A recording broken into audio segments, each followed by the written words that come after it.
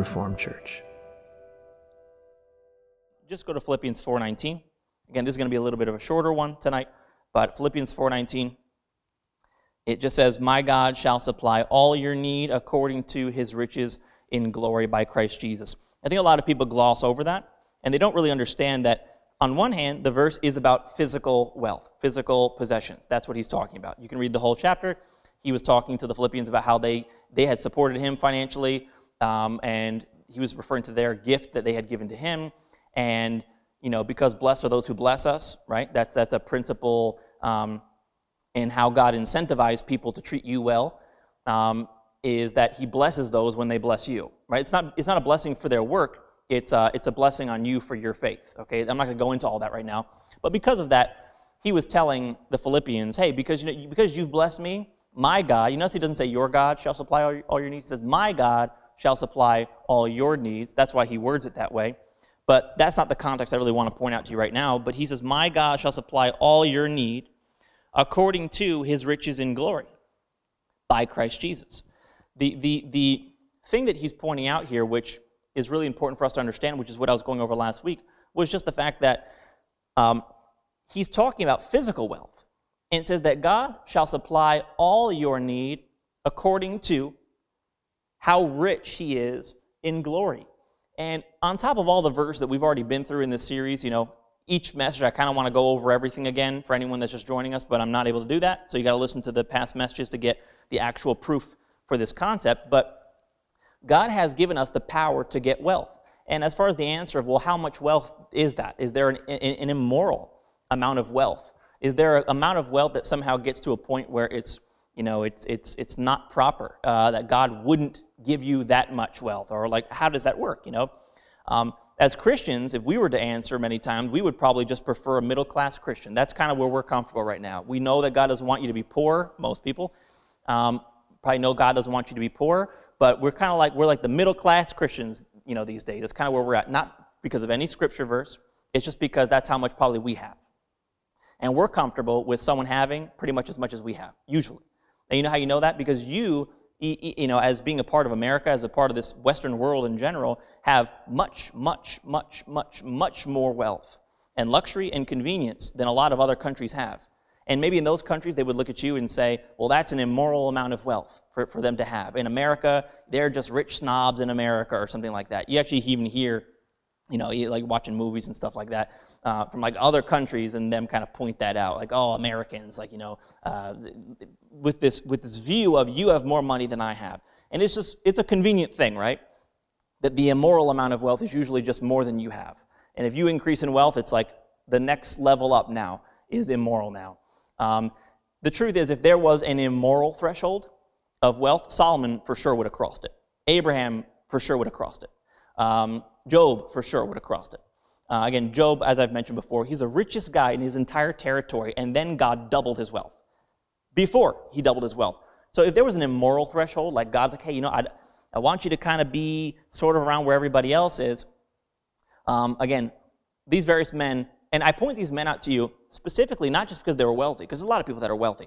A lot of people even in the Bible that were wealthy, that weren't made wealthy God's way, that weren't made wealthy by God. But these men it's explicitly said, for instance, about Solomon, who is, maybe he was the richest man in the whole Bible. He's the richest king in Israel, from what God said. And the Bible specifically says that was of God's doing. So it's one thing, we could call sort of a certain threshold of wealth immoral when you just say, oh, that person got that wealth for themselves and they love money. But it's a whole other realm when you read about a person that God says, I'm going to make you because you sought wisdom, right? Seek my kingdom and my righteousness, and I'll add all these things to you. Because you sought my wisdom, I'm going to make you wealthier than any king that's ever lived or ever will live after you. See, that's a whole other ballgame now, because now it's God's admission that the wealth that Solomon had was not just this fluke thing that happened to Solomon. God did it. So if there is a wealth threshold that is immoral, Solomon, for sure, crossed it. Obviously, the point is there is not an immoral threshold when it comes to wealth. If you see wealth properly as a tool and not something for you to love and cherish, but if you see wealth as a tool, then more wealth just means to you more of a tool to use. There are more tools to use for things that are proper and for purposes that God would have you use it for. whatever that purpose may be and whatever that good work may be. Obviously, we know the purpose of wealth is for you and for every good work. For you and to give. For you and whatever God has called you to. Both of those things exist.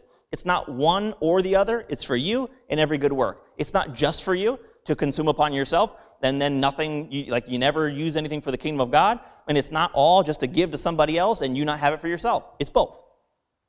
If you ever want to have a balanced view of what wealth is for, again, 2 Corinthians 9:8 explains it very clearly. There's other verses, but that's just an easy one where that you'd have all sufficiency in all things and abundance and excess for every good work. That's what the purpose of God is for your wealth. So more wealth ends up, when you perceive wealth from a godly standpoint, if it really is for you and for every good work, then more wealth just means more good works. You're able to, with your excess,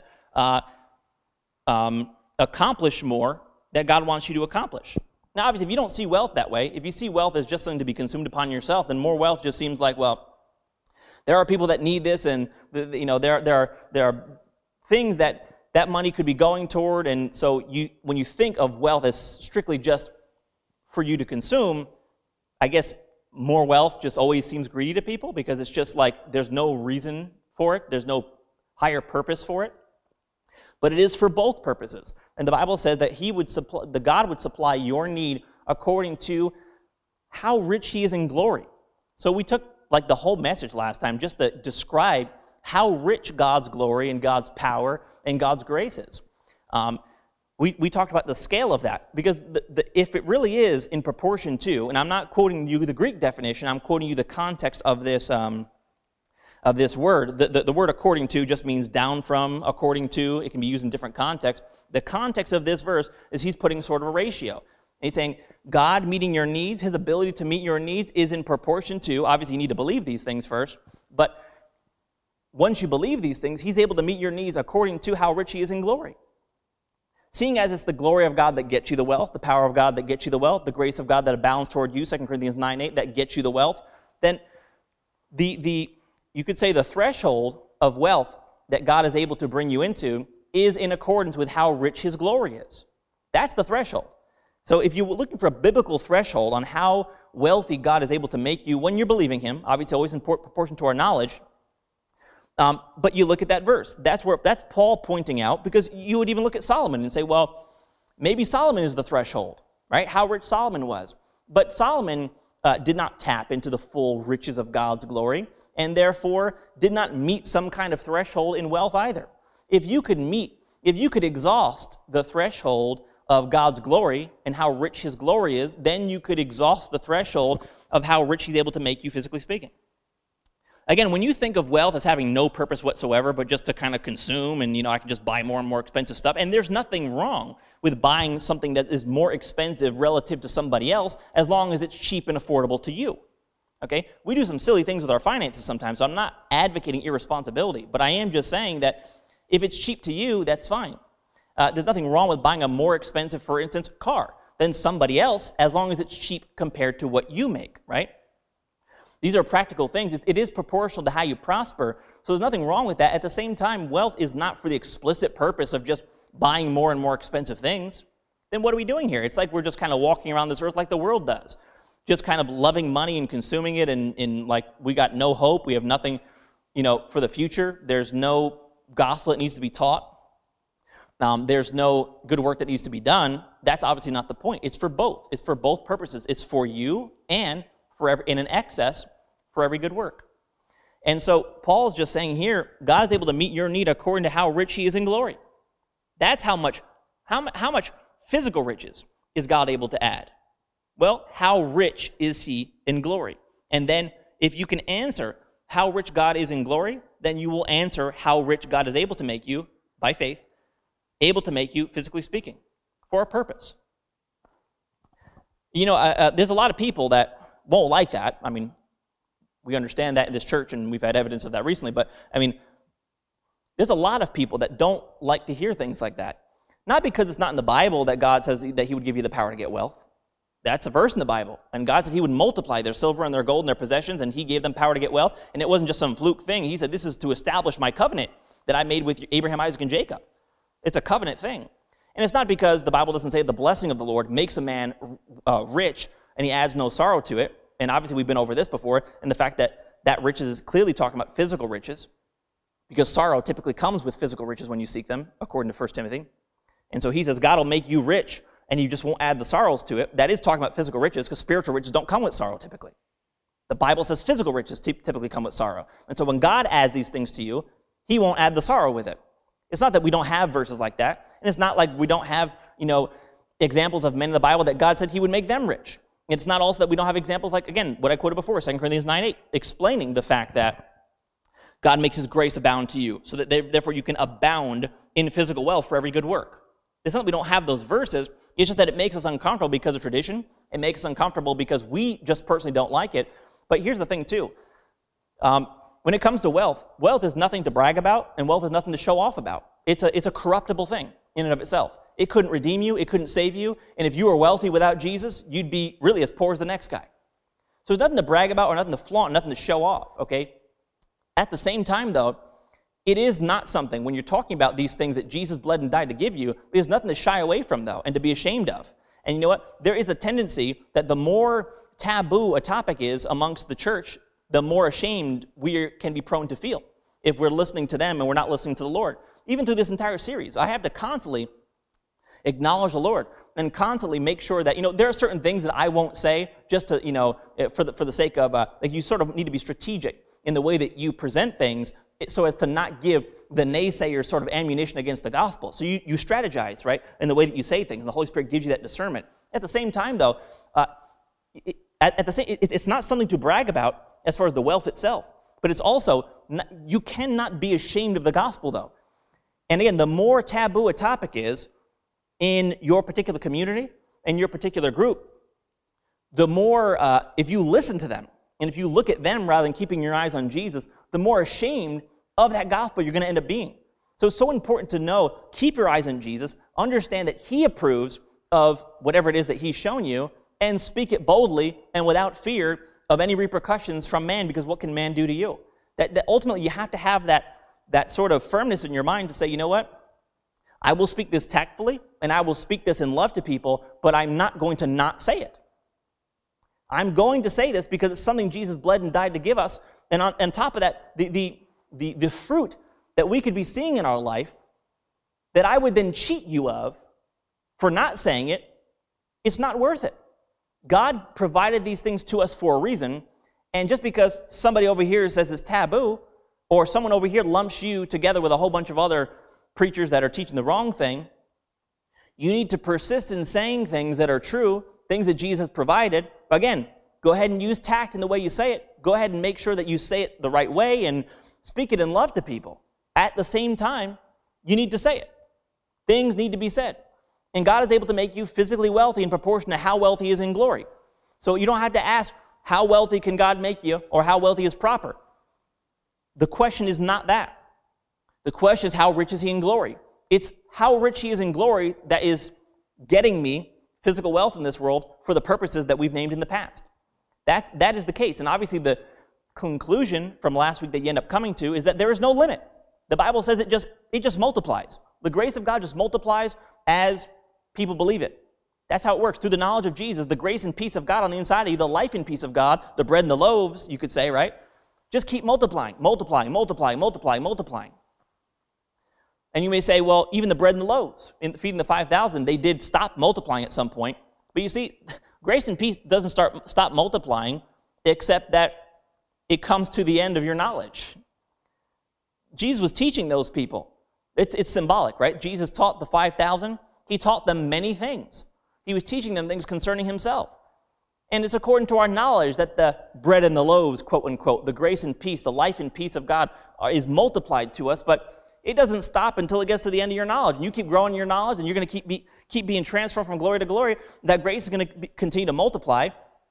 And if we're believing the correct things, that's going to multiply your physical possessions as well. That is the way that it works. And again, we can't be ashamed of the gospel of Jesus Christ. Teach it correctly. Be understanding of what people have heard before. But I'm not going to be so understanding of where someone's been before that I'm sort of like agreeing somehow with what they've heard before.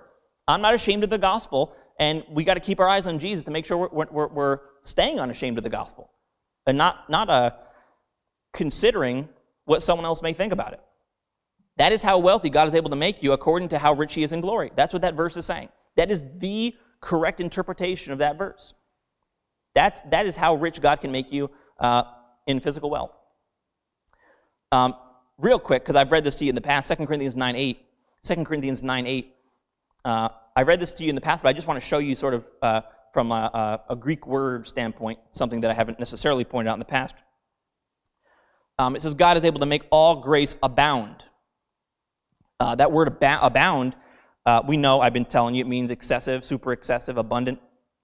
But it's the word perisio, if I'm probably butchering that, but perisio, we'll say for now, the word abound there, perisio. And it says, so God is able to make all grace perisio, abound to you, which is talking about the manifestation of God's grace, right? It's multiplied to you. It increases. It doesn't subtract from what's on the inside of you, but keeps increasing, getting bigger, right? It's may sound strange to you at first, but that's what the Bible says about the grace of God.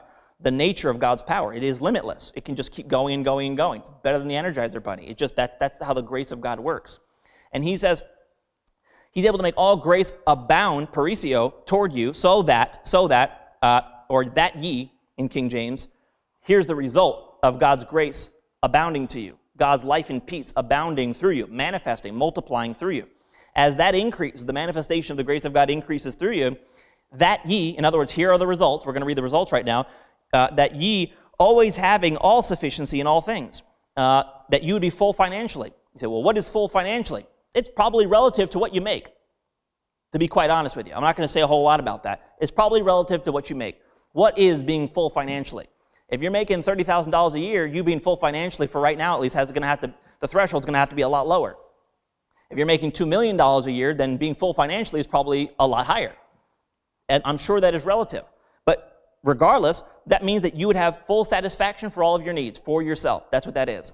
Again, we cannot like that, but I think sometimes when we see somebody, for instance, you could have, we've talked about different guys, that are probably not believers even, but wealthy people even in America today.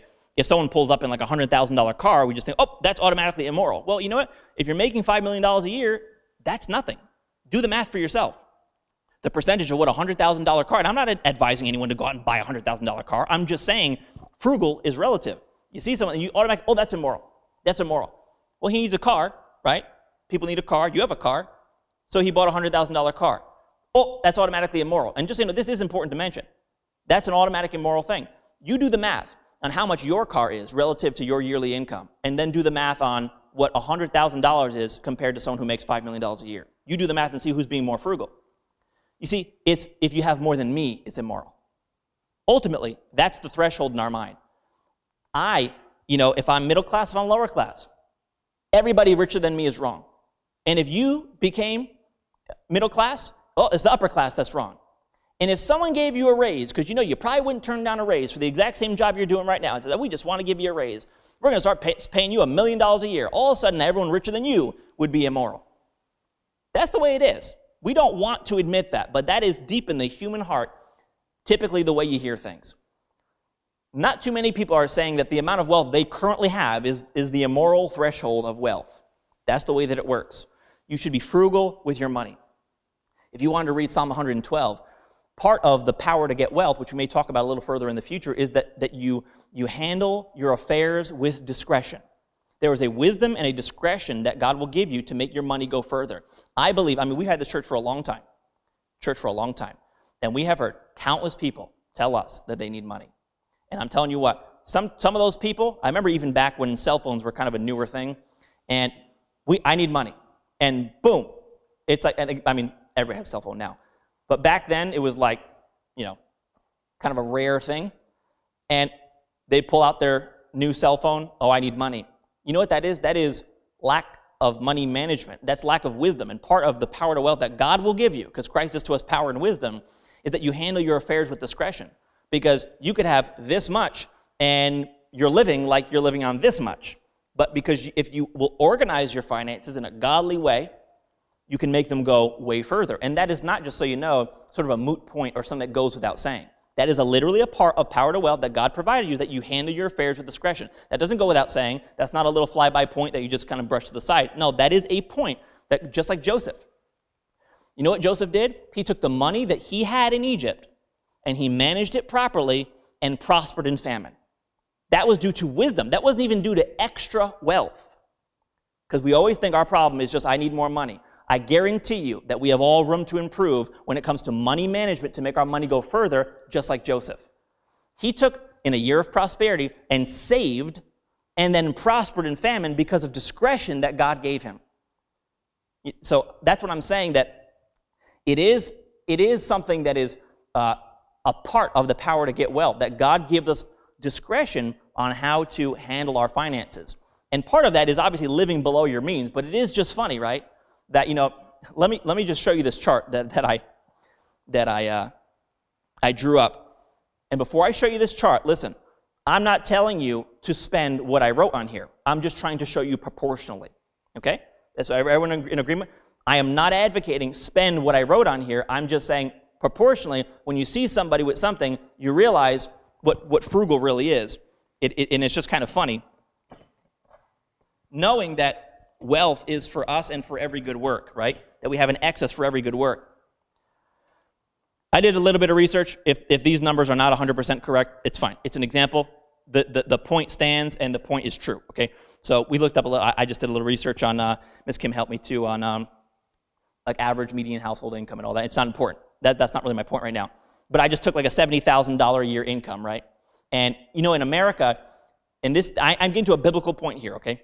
In America, I've read, and if this is not exactly correct, again, the point still stands, that typically Americans spend over 75% of their yearly income just on their living expenses, right? Seeing as we have all sufficiency in all things and then our excess is for every good work, that leaves you with like a 25% wiggle room for every good work. And actually, by the way, this number I was forgetting, that's actually not true. I just remembered. So that's what that's for. And the funny thing is, look, I just want to show you in a graph, right? When we think about, a certain amount of money is immoral. That is immoral, or that's not frugal, right? Or that's not economic to spend money that way.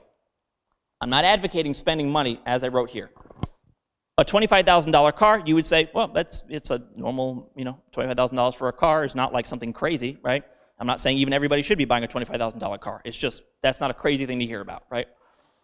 $25,000 car is 35% of that yearly income, which is a normal, $70,000 is like between an average and median household income in America, right? Somewhere's in between there. 35% would just be one car. If you have one car, that's 35% of what you make in a year. And the median house price that I read in 2020 was $329,000. I lowered that, just to be generous, and did $250,000 for a house. This graph, compared to $70,000 a year, that is well over. That's 3.5 times what someone would make, making $70,000 a year, which is, again, somewhere around the middle of the data for how much people make in America today. And yet, if someone had a $250,000 house, you would think, that's not being, that's not overspending. You buy a house, okay, you save up, whatever, you put a down payment on. You'll even say, even if they went into debt, well, that's, it's a sort of a normal price. And the funny thing is, I just put here $1 million. Someone makes $1 million a year, right? Not trying to limit you in any such way, right? Not trying to limit you because it's riches of his glory, right? So neither of these two things should we be relating to. We should just relate to the riches of his glory. Someone makes $1 million, right? As I just said before, someone pulls up in a $100,000 car, and you know what? Again, I'm not going to make any points about that. $100,000 car, you say, oh, that's immoral. Your sort of antennas go up because it's more than you have. I'm sure there's probably a little jealousy mixed in there. There's probably a little envy mixed in there, maybe a little coveting mixed in there, and therefore, instead of saying that's what it is, we say, oh, no, that's immoral. That's an immoral amount to spend on a car, right? It could be immoral, depending on how much you make. But the funny thing is, if you buy a $25,000 car and make $70,000 a year, that's 35% of your yearly income that you spent on you.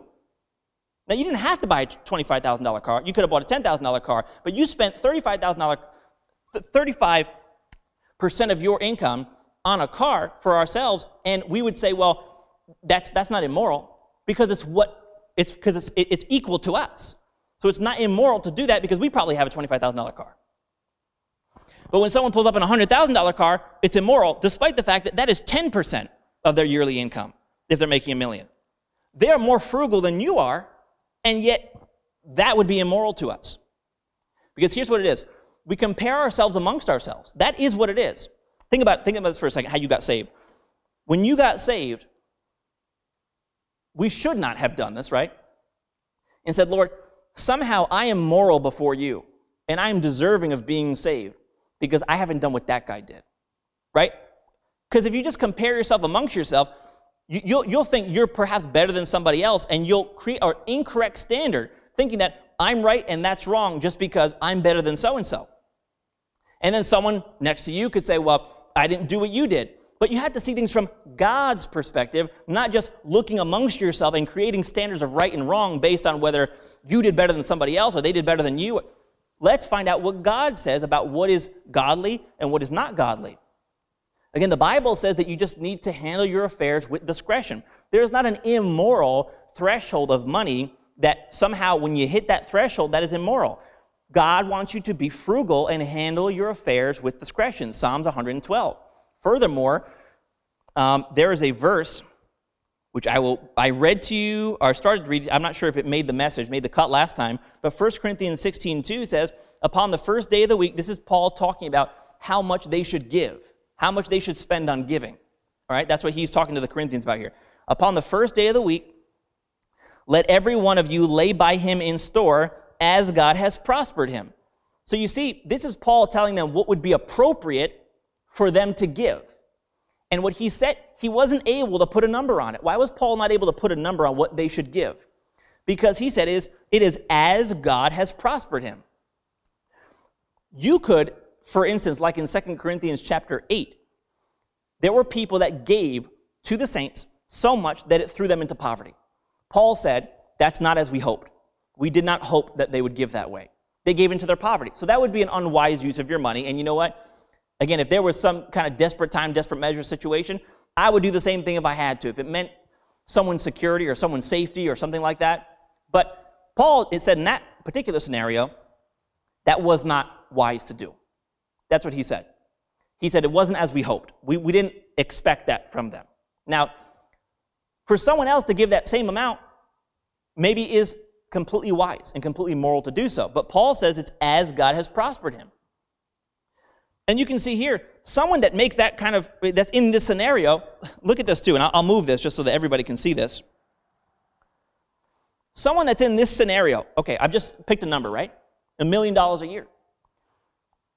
I'm not saying they have to buy a $100,000 car, but even if they did, that's more frugal than many of us in this room right now.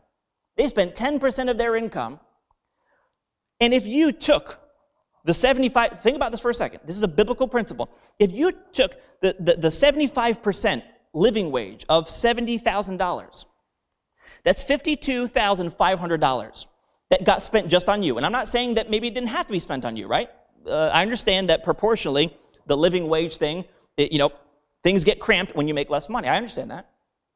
But this is why I wanted to show you just the proportions.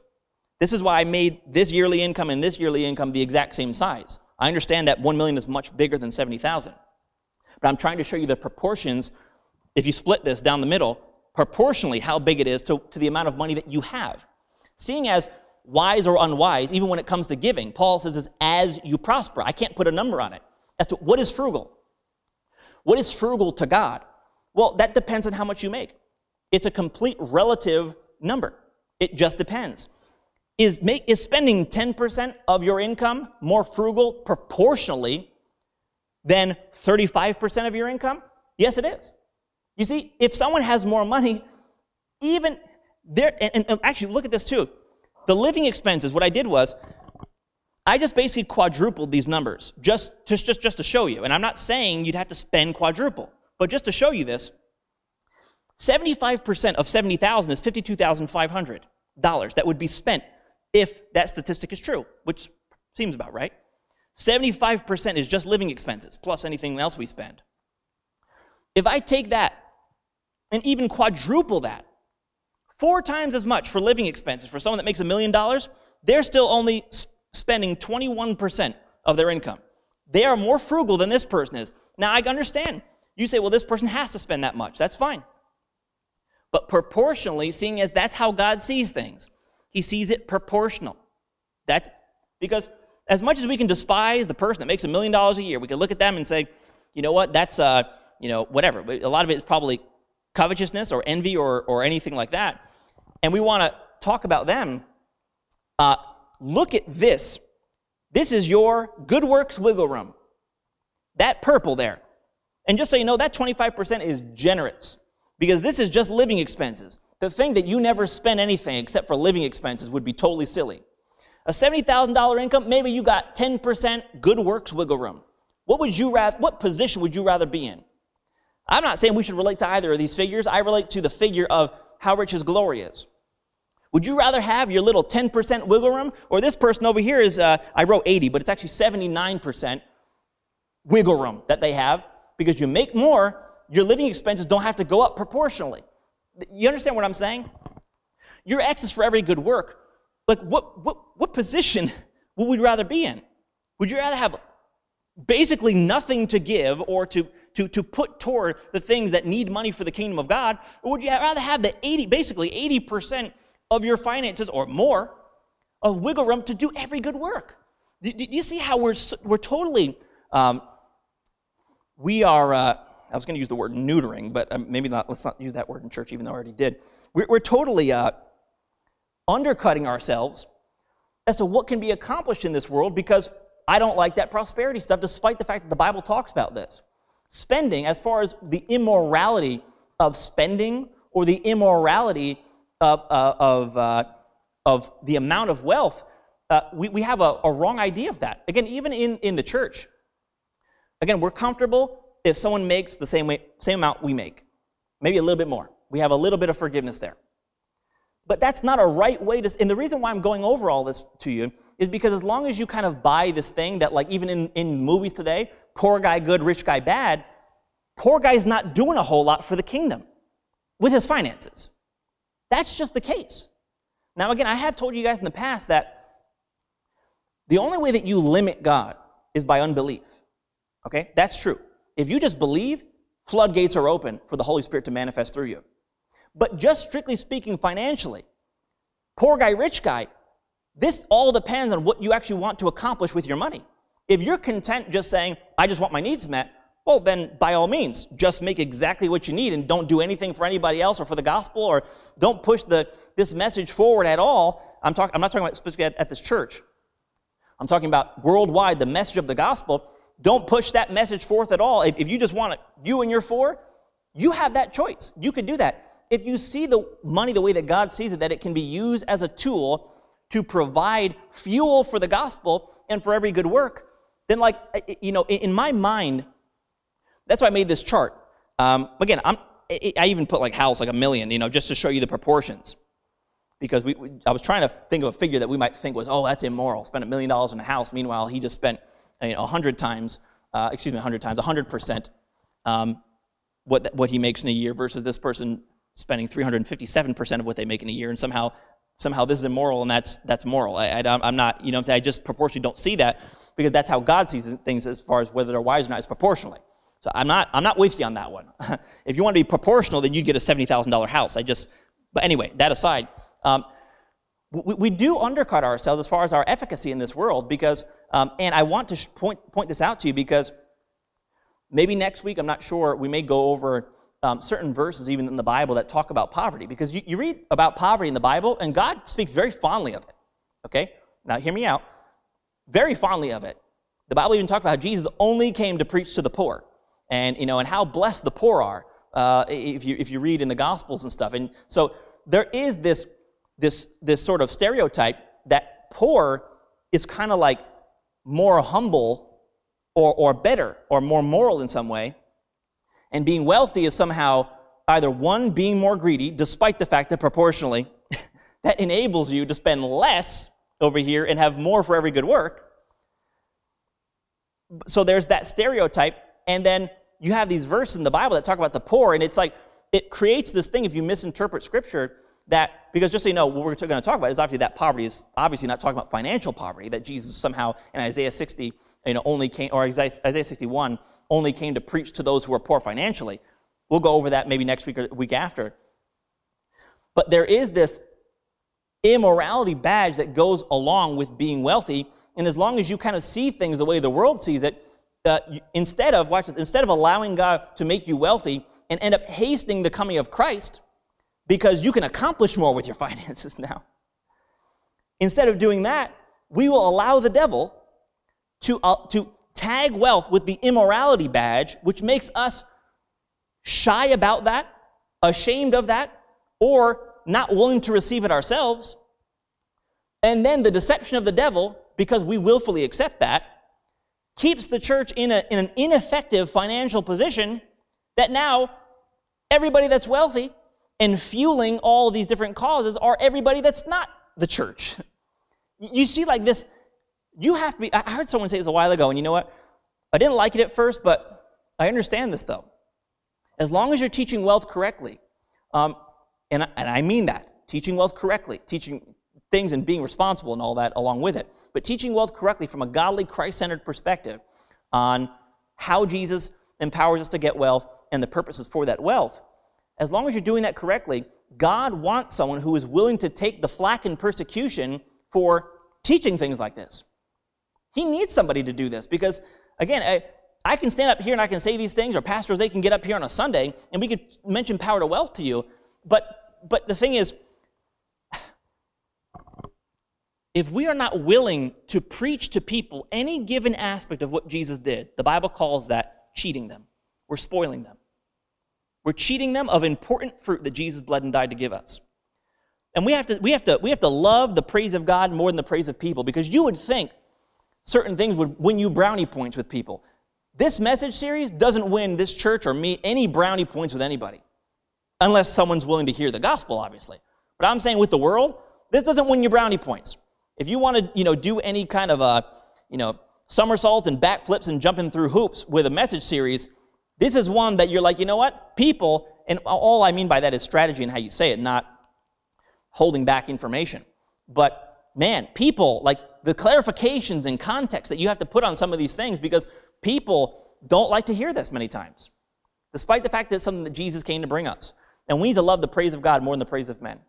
So anyway, as far as what frugal means to God, as far as what wise means to God, again, it's proportional to how you prosper. And God does want you to prosper. Let me kind of throw this out of the frame real quick.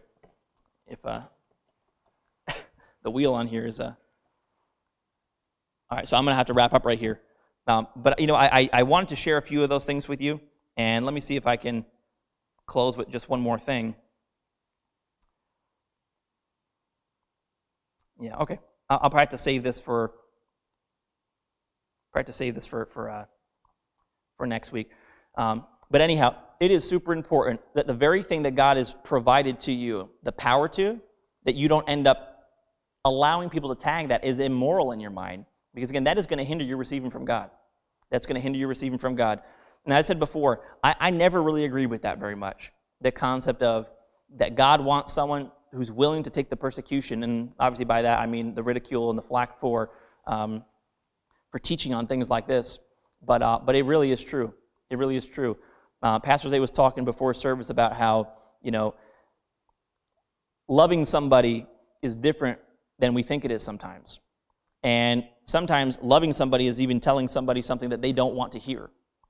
And sometimes loving somebody is speaking the truth about something even when they don't like it and they're not receiving it. But I hope that God continues to give this church the boldness and the confidence to be able to speak the truth, speak it plainly, speak it in love, but say the truth though. To not shy away from that, because we are stealing fruitfulness from the church, stealing from them by just kind of like watering it down, rounding the corners off a little, and not speaking the truth as it is written in Scripture. So let me just real quick open this up for any questions that you may have, or if anyone thinks that I maybe perhaps missed something even as I was talking about anything. I just want to open up to questions. And if there's not, that's totally fine. I just want to make sure that everything that was said was perfectly clear. and or if there's a comment. Yep. Yeah. So the question was just sorry. I'm assuming that you guys can read it, and that I wrote so tiny. This big bar over here is a $250,000 house compared to a $70,000 income, which we would say is perfectly moral. But in other words, why is it moral? That's the question. Why is it moral? Where are you getting this data? It's like in politics today, right? When people say, doing this, or I'm not going to name all the stuff, but transgenderism or this, or doing this on your kids is like that's a moral thing. Well, it's like you got to have some footnotes for your morality. Why is it moral? I'm willing to entertain any footnotes. And seeing as God came up with morality, your footnote should be referencing him in some way. Just tell me why it's moral. The truth is, our morality these days is just whatever's going around. And our morality when it comes to finance is whoever has as much money as I do. It's okay if I have a little bit more money than somebody else, but it's not okay if someone has a little bit more money than I do, or a lot more money, whatever it is. Morality when it comes to finances is usually however I'm handling my finances, whatever I get paid. And man, again, will that chart get you flack? Sure it will.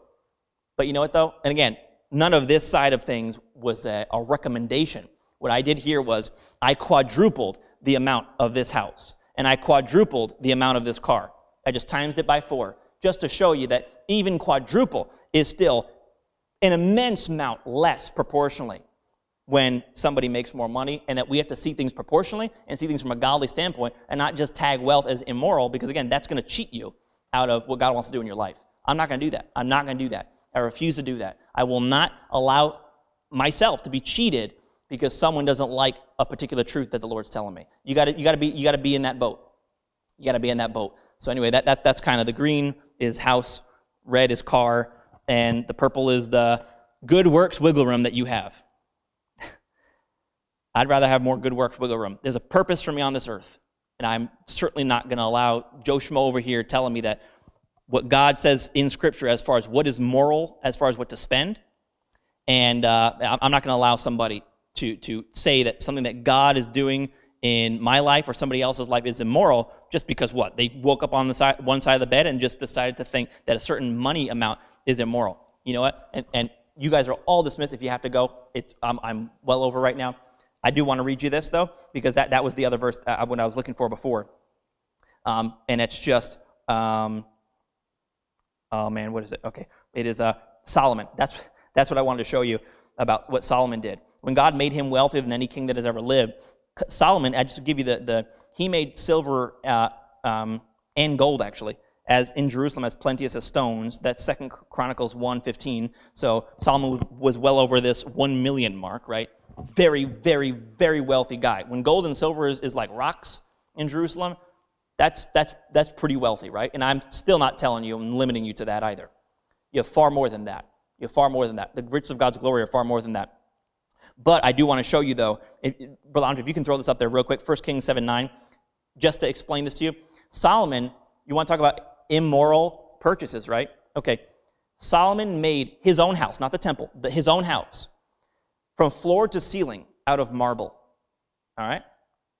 Is that immoral? Again, we have to ask ourselves these questions, because as long as we have that tinge of immorality in our head, because somebody told us, we're going to cheat ourselves of what the Lord is trying to do here, okay? Which is hasten his coming and provide for every good work, and for us as well. He made his own house out of marble. If you walk into some Christian's house and they have a house made out of marble, I cannot find in my brain the capacity to believe that somebody at some point in time is not going to walk in and say, that's immoral. That's what he did with his house. But you know what, though? When silver and gold is plenteous of stones, proportional to how you prosper, how much do you think that really was in the graph? If I put Solomon's yearly income here, I bet you wouldn't even see it on the graph. You probably wouldn't even see it.